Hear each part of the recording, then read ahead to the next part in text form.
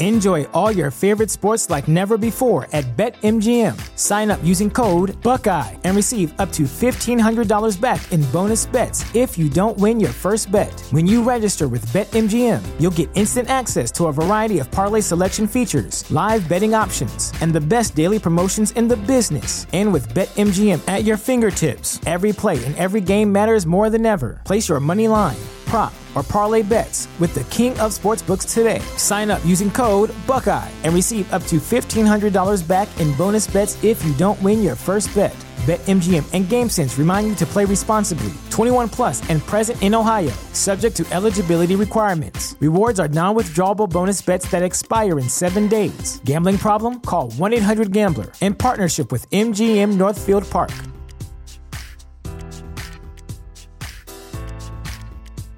Say goodbye to your credit card rewards. Greedy corporate mega stores, led by Walmart and Target, are pushing for a law in Congress to take away your hard-earned cash back and travel points to line their pockets. The Durbin-Marshall credit card bill would enact harmful credit card routing mandates that would end credit card rewards as we know it. If you love your credit card rewards, tell your lawmakers, hands off my rewards. Tell them to oppose the Durbin-Marshall credit card bill.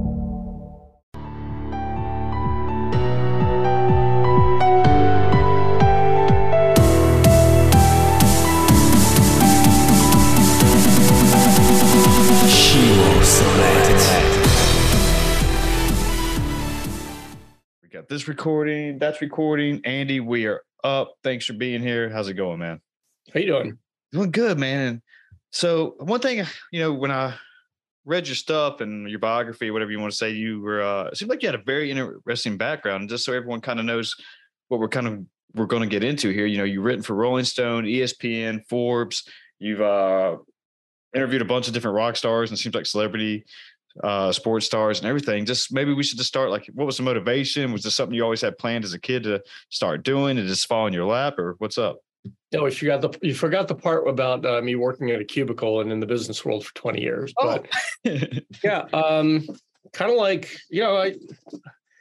I've always written a little bit, but I was, not a great student. I wasn't really kind of coherent about or consistent about my practices. I like to write and express myself, but I was not Dear Diary, writing in journal. It was just like in the 80s when you had to pick up a pen and do that. It was a little bit too much work. I actually learned how to use a computer. Like, we had typing classes in the 8th grade in like 1980, 85 or whatever it was. And so, I always kind of wrote a little bit, wrote for my elementary school newspaper. I think the first thing I ever wrote at all or about sports was I want to say it was like the winter of 1982, because I think the Bengals and the 49ers were in the Super Bowl. It snowed a lot, and then my 4th grade class was overcome with this huge chess craze. So my first sports article was about the chess craze of Blair Mill Elementary in Pennsylvania, because I was super into it too. Sure. And then, from there, just like a little bit of high school newspaper, a little bit of college newspaper, we didn't have blogs back then. So it wasn't as easy to do, I think, now. I mean, it's easier to get distracted now, I think, but it's easier to actually pen down your thoughts. And obviously going far in the other direction, we know that, people will talk about how many times they sneezed on TikTok today and, whatever else they think is interesting. And so, obviously we're in a different era completely, but I just kind of wrote along the way and always had thoughts. And, I got out of college and I guess I intended to major in journalism when I got there, but I switched colleges and it just kind of went a different direction. So I had, in the 90s, I got out of college in 1994, worked in the business world for a while, worked in financial services. And I sold everything from originally I was working for a bank, and then I, sold stocks and bonds and mutual funds and currencies and dabbled in IT for a while, and then got back to sales. And along the way, I did kind of 90s things, when it was cool to have, I don't know if you know what a zine is, but I had a zine. A zine was in the 90s where you and your friends kind of publish your own newspaper. Okay. Sort of prelude to a blog. We actually had a local printer that had newspaper paper, and we'd write about bands and get into shows for free and review albums and stuff like that. That was what zines were about. Tower Records used to have a whole wing of their huge magazine section that was dedicated to zines. A lot of it was punk rock type of zines. Obviously, there weren't zines about golf, I don't think, or conservative politics. So it was pretty much the punk scene and the indie rock scene. So we did that, and did that for a while. And then around 2000, when people started putting up their own websites, it wasn't that hard to do that. I bought Dreamweaver in a box and put up my own music website, and then kind of fast forward to 2007, 2008. I'm working for an insurance company, kind of doing sales again, and just trying to stay sane. I was like a young parent. I had a 2-year-old at the time, and a friend of mine suggested you should write a blog. So I just kind of went with that and would do a rant about sports once or twice a week and get my 8 friends at home to read it. And then just from there, set some goals like, maybe I can get published in the next 5 years, or let's see where this goes. And, one thing I'll say about the business world, even if you're not like a businessy type of person, you do learn certain skills, like things that you think only matter in that realm, like following up and, things that like help you pitch an editor and not feel beat down when they say no. So I just kind of used that and came up with ideas and made connections, and eventually found my way to writing my first ESPN article about extreme sports in July of 2011, and just kind of hopped from opportunity to opportunity from there. And, never took no for an answer, never decided that I only wanted to write about pro sports, or I only wanted to write about the NFL. Like if there was, I don't know, squirrel log tossing on ESPN, I would write about it, just kind of get something on ESPN, treat it like it was the most interesting thing in the world. And, I could tell you the story, but from there, just I ended up here kind of, interviewing athletes that some you've never heard of before, but then I've got to interview some big names like Tom Brady and Shaq and Billie Jean King, and just kind of built up, maybe not, I don't think I have a lot of followers or a huge audience, but kind of a reputation with sort of the publicists in the sports business space. And I've gotten to do a lot of cool things because of it. Yeah. Well, I mean, based on what you just said, that's a very interesting story. You kind of seems like you kind of saw the patterns of things. You started small, kind of worked your way up, and you just took a chance on things. And that's very bold. It's a very bold move. So, like you said, you were working in insurance for a while, then you decided to go ahead and just try this blog thing and the zine thing all at the same time. But it's one of those things that where people I feel like are afraid to take those chances, where that's like, no, I'll just stay on the safe road. And, if I do take this chance, like who's only going to read it? It's just my 8 friends. It's like you said. I mean, maybe I don't want to do that. Maybe it's just a waste of time. Maybe the juice is not worth the squeeze, but it seems like you just said, nah, fuck that. I want to do what I want to do. Yeah, I think, one cool thing about, you hear and read a lot about the gig economy, and it's sort of framed, like I love business news, and I like to, I watch CNBC and I read Bloomberg and the Wall Street Journal. They all kind of frame the gig economy sometimes, probably 95% of the time. It's like, well, it's this, you can make money, side hustles, but, unless you're a millionaire, you don't get benefits, you don't get support. But, at the same time, you can work, for a bank and then blog or do a podcast on the side. Doesn't mean you're necessarily going to make a ton of money when you do it. But, at the same time, you can go different ways. And you do it because you love it. I would say about a writer, people ask me about like, well, how did you switch to become a full-time writer? Isn't that hard? Did you have to starve? And what I would say is writing is like being a video gamer. Like I think probably no one in the world who plays video games did it because they heard that some esports person is making $1 million, $10 million playing esports. Like you do video games because you love it, because you can't stop playing. And then if it goes in that direction, or you build up a skill or repertoire, then it can go to a whole nother level. But you didn't start it because, you wanted to, I don't know, you thought about the monetary aspect, the career aspect. You just do it because you love it. So I think writing is the same way. Sports writing, I've told, young people that I talk to, who ask me about like, how'd you do this, or how could I do this? And I just tell them like, do it because you're passionate, and don't get hung up on, after my first article, I didn't get a full-time job offer from ESPN or Fox Sports. Like, it shouldn't be about that. Make it about what you love and do it anyway. And then good things happen down the road.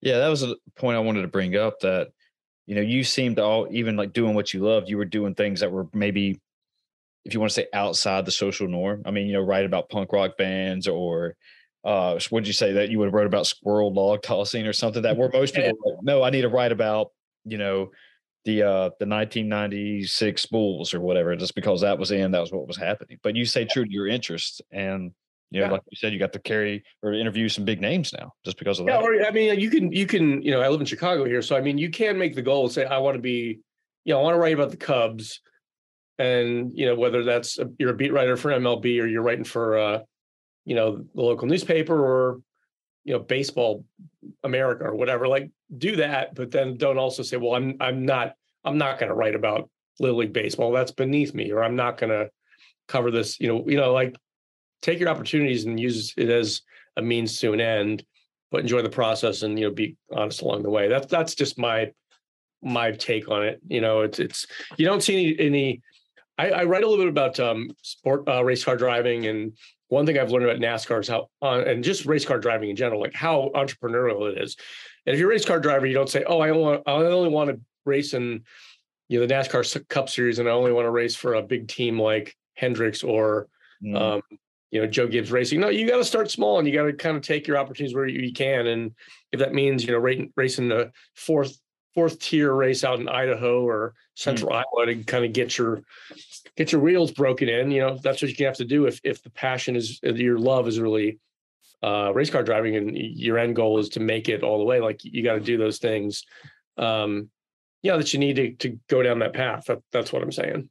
Yeah. And sometimes I wonder that, and I don't want, I'm generally speaking, of course, that if that's a problem with the modern world, I guess what to say, or younger generations, is that they think they have to go out and, catch a whale every time in order, if they're starting, whether it be esports or writing about the Cubs, like you said. But, you got to start somewhere. You got to start small. And not everybody gets that chance to go out and interview Tom Brady or Shaquille O'Neal right out the gate, right? That you got to work your way to it. But when they don't get, what am I trying to say? When they don't get that the very first time, they instantly just say, well, this is not for me. I'll just go ahead and find something else better to do rather than try to work at it and stay interested in it. I mean, is that kind of what the issue is? Like, it's like almost like a victim mentality that, it's woe is me, I guess, kind of thing. It could be. I'm not very empathetic to people who feel sorry for themselves. Like I'm not saying I'm great or anything, but I came to Chicago in 1994. Between 94 and probably 2016 or 17, like I didn't have. We used to say the word Rolodex. I didn't have a Rolodex of important contacts. I didn't have any ins. I didn't have, and not that I think very few people have like a family connection, but like if you're thinking that you need to have like some sort of help, you need someone kind of put in a good word for you, you're focusing on the wrong thing. So I think any pursuit, you got to do it because you love it and not be hung up on sort of what everyone else is doing. It kind of gets the old story in the 90s was, like I heard this statistic a couple times, kind of changing subjects here, but on any given day in LA, 96% of the actors and actresses are out of work. Now, I don't know if that the ones who are working, the 4% includes the people who are sitting, in the crowd of an infomercial getting paid $50 to be there, or if we're talking like people have series. But the point is, like, you go out to LA because you want to be a movie writer, script writer, you work on your scripts, but that doesn't mean you can't work for UPS or serve coffee at a restaurant. Like in my generation, we were kind of told that, well, you're never going to make as much money as your parents. If you try to do something creative, like be a screenwriter or a sports writer or, a musician, you're going to end up, working in the mailroom of some crappy company, and that's all you're going to like. Whereas I think a lot of people my generation, I'm 50, Gen Xers, like, well, screw it.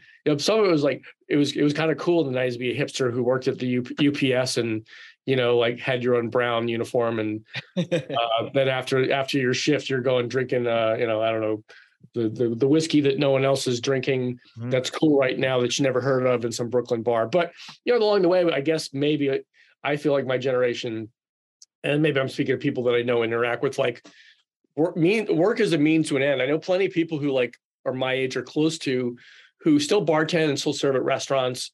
And like, that was another thing I was told, like, well, if you don't take school seriously, you're going to be waiting tables for the rest of your life. But I know people like who love interacting with customers and they don't want to get out of bed before 10 a.m. And they like working a 1 to 11 shift, and that's their life. And it's very social, and they could never work behind a desk, writing like I am or doing data entry. It's work is what you make it. And I think your opportunities are what you make it. And there's nothing, no rule, no substantive rule that says, you can't be a teacher in fourth grade and then also aspire to be an NHL coach, down the road. Like, give what you'll have a chance, and keep being positive, I think. Yeah, I can relate a lot to that I grew up in the in the 90s and 2000s was like my years. I'm 36, so but I remember growing up and going to high school that if you were to say that, hey, to your guidance counselor or teacher or whatever, that, hey, I want to play in the NFL one day or whatever, you were just like, what? What? You're not going to do that. Get your degree, go to college and take the safe road out and, go, I don't know, go run a business or whatever it is. But, and my point is that on Joe Rogan's podcast, Aaron Rodgers actually had the same story too, that where he told his teacher or guidance counselor, whatever it was, that, hey, I'm going to be an NFL quarterback. And they just laughed in his face about it. And they almost just shut his dreams down just because of like, oh, it's like the old story. Well, what 1% of people actually make it to a professional athlete or whatever the statistic is. But it was like, damn, it can be done. But it was people like that who decide to like kind of just rain on your parade and crush your dreams at a young age. It's just like, what the hell, man? I mean, and when that there's a chance that anybody can do it, it's just a matter of maybe hard work and a little bit of luck at the same time, Yeah. And, there's, I listen to a lot of, I'm huge into music, and that's part of what my book, 90 Days in the 90s is about. So sometimes I like to pretend in my mind, like I'm like one of my favorite bands when they're just playing small clubs. Cause like, I'm trying to get my book known in Chicago, but not, like I get to interview great people, but it's not like, I'm not like well known as a sports writer, but at the same time, like just have fun doing what you do and don't listen to what people say. And I guess good things can happen. So yeah, there's a million paths to the end game. And I think it's just, you got to do what you love, otherwise some people just see their job as a 9 to 5 and they just want to make enough money to kind of hang out with their family and their kids and, watch TV. And that's fine too. I'm not criticizing that, but I think life is boring when you just kind of don't aspire to do what you want, whether it's, whether we're talking recreational, professional stuff. It's just, you gotta enjoy life. Oh, I agree 100%. Who's your favorite band that you're writing about in your book that you're just saying? Favorite band? Is that what you just said? You're writing about your favorite band with your book? Yeah, I've got about 50 of them. So okay. Or you just put an all conclusive kind of thing all together with them? Yeah. So my book 90 Days in the 90s is primarily it's about a woman who's, about my age. She's a record store owner and she moved back to Chicago. So you see the poster behind me. There's what looks like a train car. That's remnant. We have something called the L here in Chicago where you got different lines, not as big as like New York, but if you ever been to Chicago, if you take the train, the red line goes north and south, the blue line goes to the airport, and there's the brown line and the orange line, yada, yada. So, she hears these urban legends about this train called the Gray Line that supposedly, if you can find it, goes back to the past, and she doesn't really believe it at first, but, taking the whole urban legends as a 90s theme, I kind of play with that. And long story short, she finds a Gray Line stop under her record store and decides to go back to the 90s to just kind of like reboot her life and redo some things. And then when she's back in the 90s, she gets way too caught up in the Chicago music scene and, enjoying life and hanging out with her friends and going to see bands play live shows. And she inadvertently gets her job as a music writer back. And, when that happens, when you're talking about the music scene in any city, talk with a music nut and, not that they're name dropping bands, but you're going to talk about all kinds of bands and all kinds of, just like you talk about fantasy football, you're going to talk with somebody for 15 minutes about football. You're going to hear a million bazillion names of players and coaches and stuff. So I love music from Chicago. I love music from England. There's some of my favorite bands are from LA too. And so quite a few good bands from Virginia, especially in the mid 90s alternative scene, which I could talk about if you want, but it's, there's a little bit of sports folklore in my book. And of course, it's right in the middle of when Jordan comes back to the Bulls. Nice. And the Bulls dominate the world. And, back in the 90s, if you see The Last Dance, you might get an inkling on this, but we literally would stop 3 times a week, whatever we were doing, to watch the Chicago Bulls play. Sure. It was because it was my thing. When I was little. Yeah. I was like 10 years old. And I was like, oh, yeah. Bulls, so all that, Pippen. Yeah, all that is in the book. All that's in the book, and it's just kind of someone's I guess personal journey, but a hell of a lot of Chicago music and sports thrown into it. Yeah, I mean, so you just decided just to wrap everything up and say, I'm going to write. Is this your first book? It's like, I'm going to write everything? Yeah. What's been the writing process been like? I mean, is it something you write every day, or you just only write when you get inspired, or what? I think I think some people who maybe aren't professional writers, or even people who are writers, aspiring writers, I think that you need to be inspired,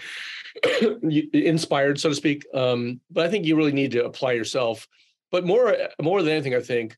So I spent 5 years writing this book, and people might go, "Wow, 5 years, that's a lot." Ooh, that seems like it's tough. I was really into the subject. I just came up with an idea one day about, wouldn't it be cool to time travel back to the 90s to see this band that I liked, or to visit this taco shop that I love that's no longer in Chicago because it shut down, 25 years ago. Stuff like that. Like, I get excited about places to go and places to eat, and it's kind of like everyday things like that. So I didn't know it was going to take me 5 years. It's not like I said, 5 years from now, I'm going to have a book, but started writing it in the middle of 2017, just trying to figure it out. And I like the subject and the idea enough, and the idea of putting Chicago and music in it enough, that I ended up, I just kind of figured this out about a month ago. Like, I ended up creating this alternate reality. Enjoy all your favorite sports like never before at BetMGM. Sign up using code Buckeye and receive up to $1,500 back in bonus bets if you don't win your first bet. When you register with BetMGM, you'll get instant access to a variety of parlay selection features, live betting options, and the best daily promotions in the business. And with BetMGM at your fingertips, every play and every game matters more than ever. Place your money line, prop, or parlay bets with the king of sportsbooks today. Sign up using code Buckeye and receive up to $1,500 back in bonus bets if you don't win your first bet. BetMGM and GameSense remind you to play responsibly. 21 plus and present in Ohio, subject to eligibility requirements. Rewards are non-withdrawable bonus bets that expire in 7 days. Gambling problem? Call 1-800-GAMBLER. In partnership with MGM Northfield Park.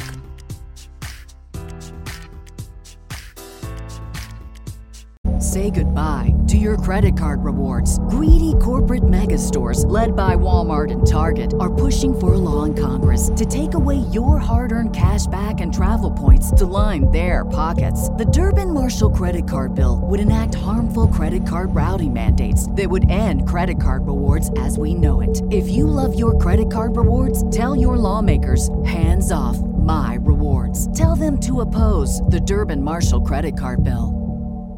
In the 90s with these cool characters I wanted to hang out with, and that was how I got through, like, writing 2 hours a day every day. Nice. To get it done. And it made it easier than I thought it would be. But so what do you mean? Like, you were just kind of like imagining these characters that, like, you wanted to hang out with all day, and you just started writing? Is that kind of? Yeah, I mean, I knew there was going to be a music piece to it. So when you're writing a novel or any sort of fiction, you got to kind of figure out, like, who's your character, what do they get excited and bummed out about? Why are they doing what they're doing? So you kind of figure out those things out. If you got to kind of keep writing in the beginning, but you figure some of those things out. And then, she has a record store. So there's probably going to be some people who are, like, arguing about bands, just like if you're in your fantasy football league, there's probably going to be people arguing about whether your quarterback is better than mine. And, that's kind of like natural everyday stuff. And I just played with that and built on it. And so that's what I mean. Like, I would, you got to create scenes in a story. And then I would think of things like, wow, I think about, like, my friends who are really into music who would argue about the most insane things because music is their life. And, how many times I was present for those, like, silly little discussions, and kind of made, kind of took some of that and put my place as, like, as a narrator, a bystander watching all this stuff. And I can talk about 90s movies, but there's a piece to it too, where I felt like, kind of like in Pulp Fiction, when you're hanging out with Jules and Vincent on the stakeout in the morning. Like, I've never been a gangster, but I kind of felt like I'm hanging out with them in that movie. Like, there's a lot of 90s movies that are like that. So I kind of aimed for that angle, just to be like, you're reading this book and you're rolling with Darby and her friends in the 90s, and some funny shit happens, and, hopefully you dig into it as much as they do. Yeah. I mean, I love, I don't know how many 90s movies I could just start naming off the top of my head, but I kind of agree, though, that, that was a lot of my childhood growing up was movies, just because I grew up in a very rural area, and, like, literally my best friends were miles and miles away. And then there was nothing really else to do besides, the closest park was, a couple miles away, and you started getting rides or everything. So watching movies was, like, my thing. It still is. That's kind of what I grew up in. Still doing now, that, give me some popcorn and a cherry Coke and I'll watch movies all day long. It's just my thing. And just that you find those movies, like you said, that you're, like, almost envisioning yourself within that scene or whatever it is. And that it's really cool feeling. Then you can go on and talk about it, and like whatever it is, let's talk about like this insane arguments. It's like you said that, your friends used to have about the most ridiculous things ever about, what was really in the briefcase or not. What is it? Yeah. Yeah. Well, let me ask you. So one of the pivotal movies in the 90s that to me is Dazed Confused. Have you ever seen Dazed Confused? Matthew McConaughey? Yeah. All right. So you know that there's not really a plot. And basically you hang out with these kids from Austin, Texas on the last day of their junior year of high school for basically 24 hours. Sure. And it happens over the span of a day. And yeah, there's some things that happen. I mean, there is a plot. I can't say there's no plot, but it's not, explosion in the first scene. And it's not like Die Hard where all of a sudden there's a problem that needs to be resolved. Like, I don't even know if there's a problem that needs to be resolved in that movie, but it just works because the dialogue is great and it kind of sets the tone for what it is. And I think now it's a classic. And also it's great that all these people who were nobodies back then, like Matthew McConaughey, Ben Affleck, in indie music, Parker Posey is, indie movies, like Parker Posey is, one of the best actresses out there. Joey Lauren Adams. There's probably a whole bunch that I'm missing that were in that movie.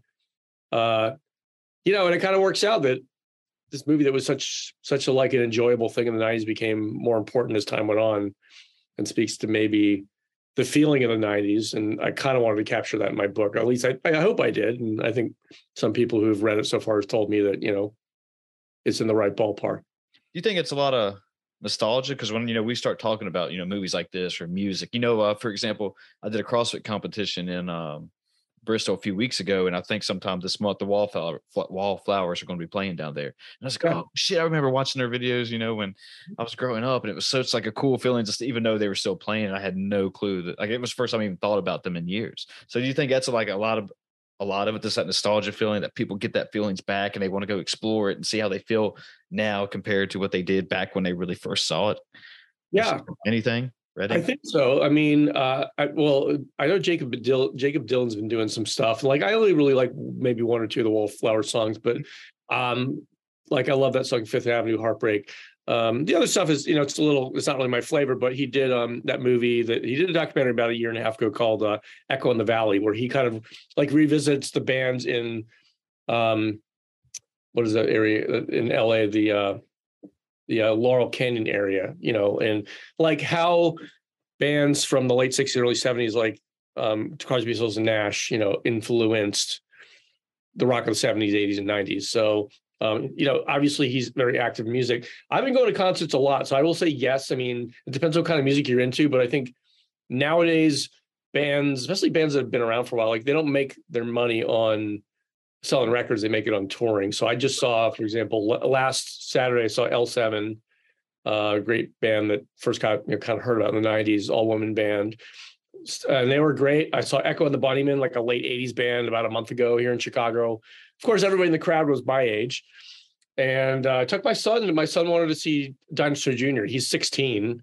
So a couple of Fridays ago, we went out, and it was like a lot of dads with 16-year-olds or 18-year-olds. And, they're kind of doing their thing again, and they popped out of the early 90s as well. So I think so. And maybe you could be cynical about it, say it's a business thing. Of course, the 90s are going to come back because record companies have records to sell and people are opportunistic. But I do think that, yeah, people will, Drake will have a comeback in 15 or 20 years.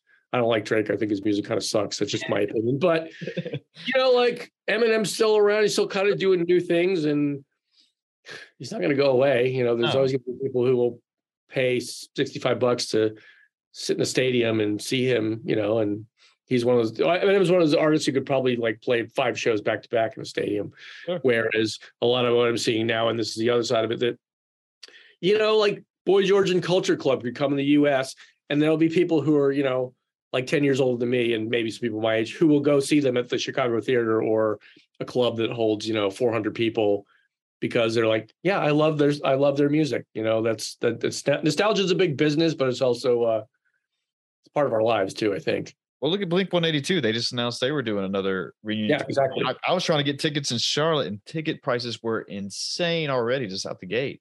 And that was me sitting with my probably head would be touching the ceiling. They were going to be like $300 or $400. And I was like, damn, I really want to see them, but I can't. I don't know if I can justify this right now. But I get it that everyone just wants to jump back on the board just because of like they're back, just like I don't relive my days. Yeah, maybe they never went away. I did basically the same thing twice with Guns N' Roses. I saw them at Wrigley a year ago, and then I saw them in the nosebleeds at the United Center in 2017. And like I follow them on Instagram, and like this week they're playing like Santiago, Chile, and Buenos Aires, and the stadiums are not any smaller there. They're keeping busy.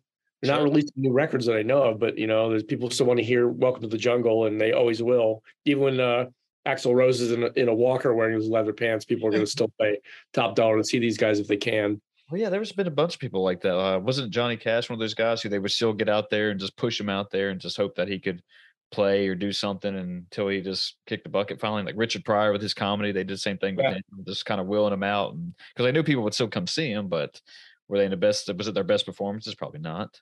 I don't know. I mean, Johnny Cash did an interesting thing where he did a covers album, which I mentioned in my book.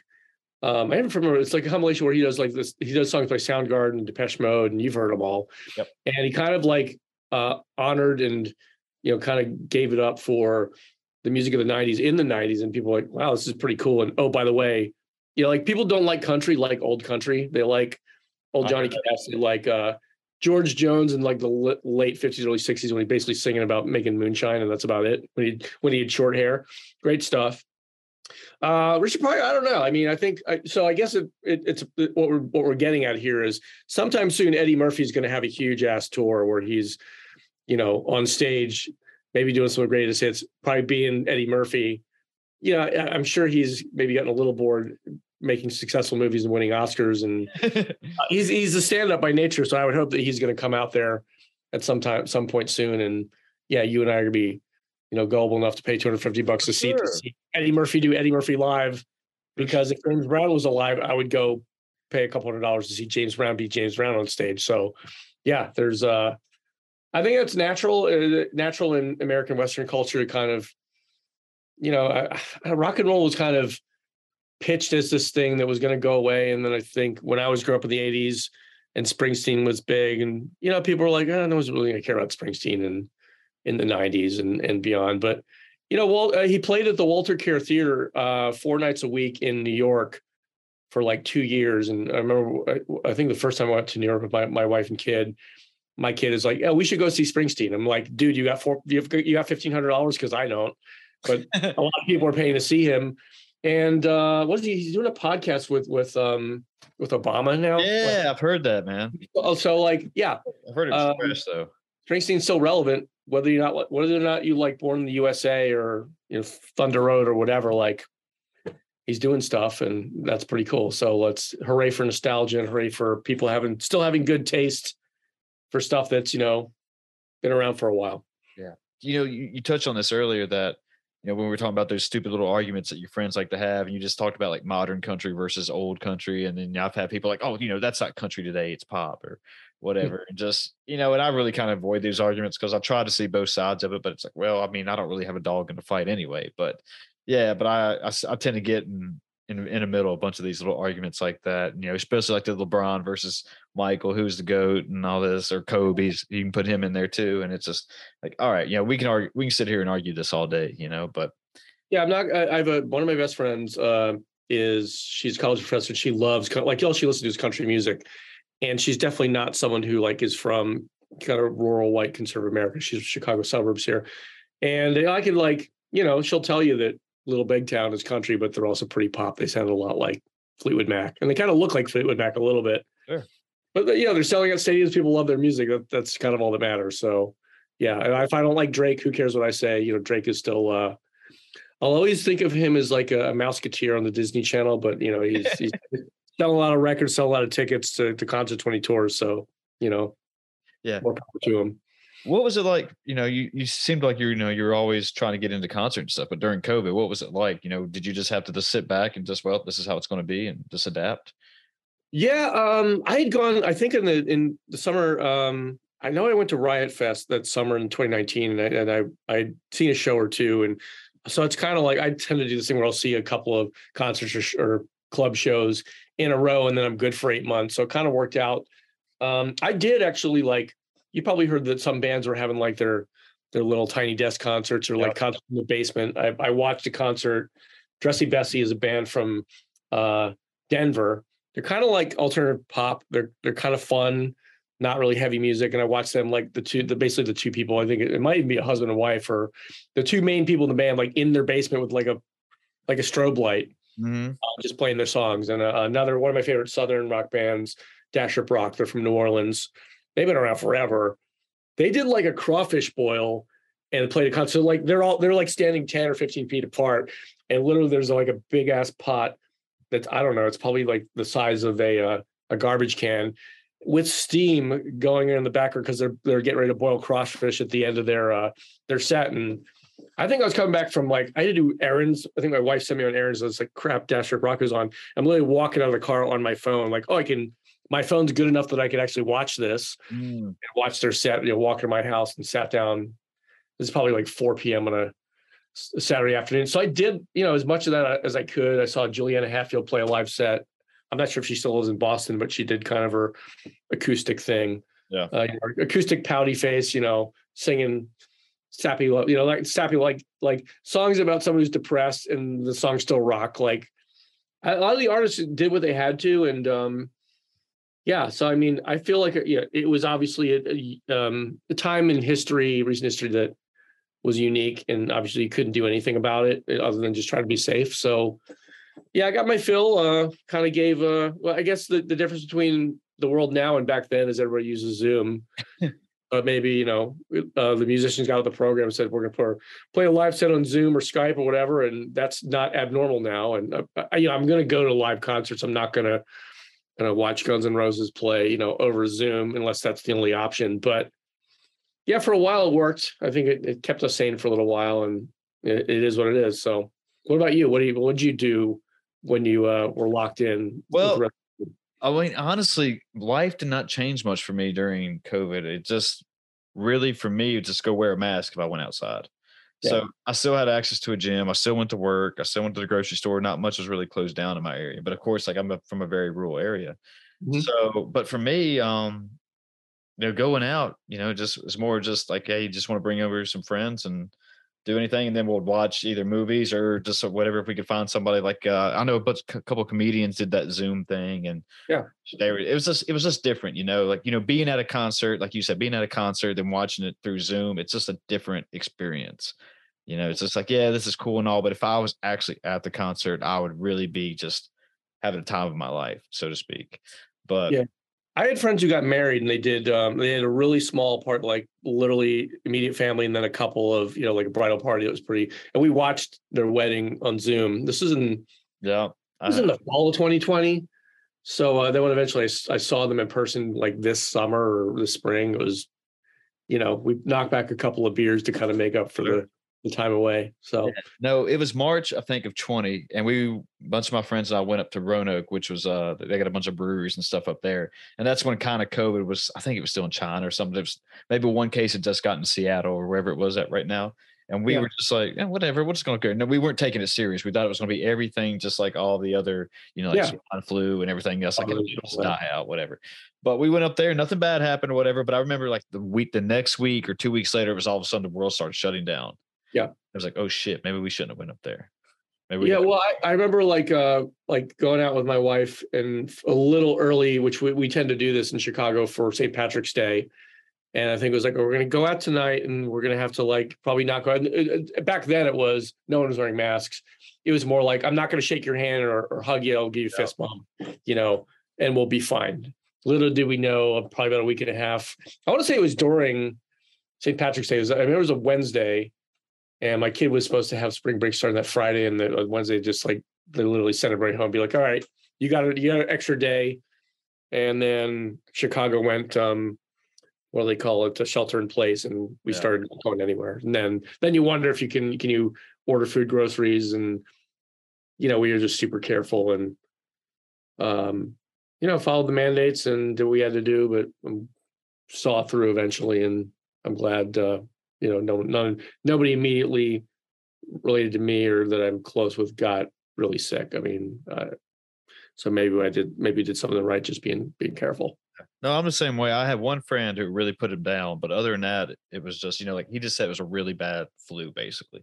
But no one really had any other bad experiences other than that. So, like you said, pretty grateful for that. But, and also that might be, I guess, a double-edged sword, because I don't know if I actually took it that serious or not, because it's like, whatever, if I get it, I'll be fine. I ain't worried about it. But, and I'm not saying that, to offend anybody or whatever, because I know some people had a lot of issues with it. But yeah, that was just, my take on it, that it's kind of like, whatever, I'll be okay. So I don't know. Yeah, well, we made it through. So exactly. So, but Andy, I want to be respectful of your time. I know I only got you for a little bit. So, but if people want to find the book, or if you want to plug the book, or plug where people can find the book, all that good stuff. Yeah. I mean, if you go to if you're on it, everybody's getting it through Amazon these days. 90 Days in the 90s, pretty easy to find. That's one of the cool parts about Amazon. Once your book's on Amazon, it takes care of the SEO part of it. I went literally from one day can't even find my own new website for the book to there it is. It's all over the place. So yeah, or wherever you buy books, I definitely do encourage, if you got a local bookstore. And I've actually got my book in some record stores, patronize local businesses. Sure. Even if you have to order it, if that's something that you want to do, definitely support local businesses. Otherwise, you go to my website, just 90daysinthe90s.com. If you order it from there, I'll ship it, sign it for you, send you some swag. But yeah, I mean, if you like 90s music at all, or you like a different spin on time travel fiction with a lot of pop culture in it, I think that's what the book is about. So yeah, it's out there, and take a crack at it. Cool. Well, thanks for being here, dude. Appreciate it. Thanks. Yeah. Thanks for having me on, Chris. See you, folks. We're out of here.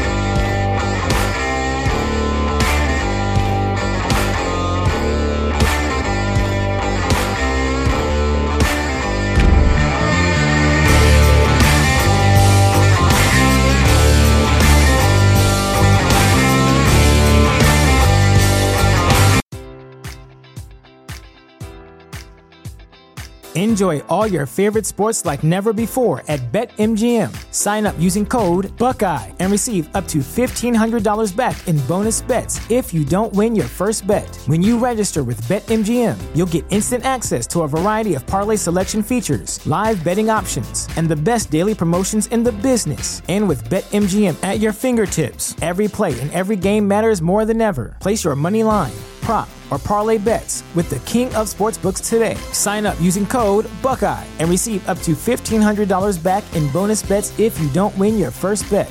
BetMGM and GameSense remind you to play responsibly. 21 plus and present in Ohio, subject to eligibility requirements. Rewards are non-withdrawable bonus bets that expire in 7 days. Gambling problem? Call 1-800-GAMBLER in partnership with MGM Northfield Park.